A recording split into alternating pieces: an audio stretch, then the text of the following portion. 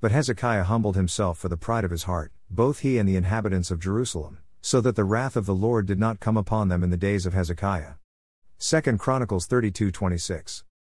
Hezekiah had been greatly blessed by the Lord because of his obedience.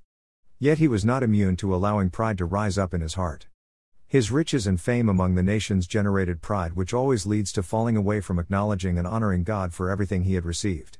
Power, success and wealth can turn our hearts away from dependence upon God and tempt us to take credit for our accomplishments. Hezekiah repented of his pride by humbling himself before the Lord. A humble heart touches the heart of God and acknowledges the sovereignty of God over our lives. From Him, through Him and to Him are all things. The credit belongs to Him for everything we have received. It is God who gives us the ability to gain wealth, and every talent we have been given comes from Him. A humble heart produces a grateful heart and prevents pride from causing us to fall.